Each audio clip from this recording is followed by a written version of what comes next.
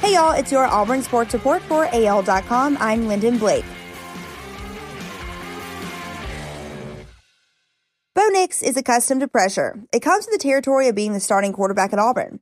After spending the last 2 years starting in the SEC, though, Nix never felt more comfortable than he did July 30th, the day he proposed to his then-girlfriend, now fiancée, Izzy Smoke. "I woke up kind of like it was game day," Nix said.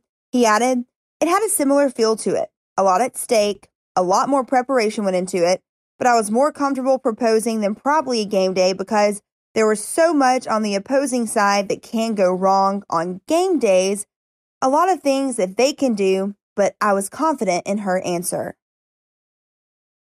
Tiger Walk is back this season, though the pregame promenade by the team into the stadium will be abbreviated this fall and include a widened walkthrough area for players as a health and safety protocol. 2 hours before the start of home games, the team will unload from buses on Heisman Drive between Beard East Court and South Donahue Drive, and then proceed to the stadium, where players will enter through the Harbert Recruiting Center.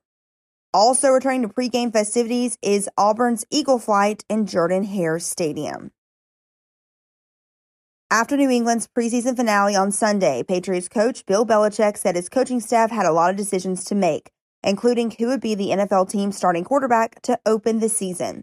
That decision has now been made. Rookie Mac Jones will be the Patriots starter. The Boston Globe, ESPN, and NFL Network reported on Tuesday that New England was releasing quarterback Cam Newton.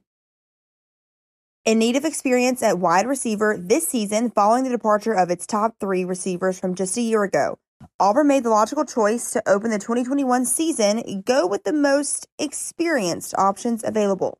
When Auburn released its depth chart Monday for its season opener against Akron, the 3 starting receiver spots went to the 3 players with the most college service time at the position: senior Cedric Jackson, grad transfer Demetrius Robertson, and redshirt sophomore Javarius Johnson, who, despite only having played in 1 game at this level, is entering his 3rd college season at the position.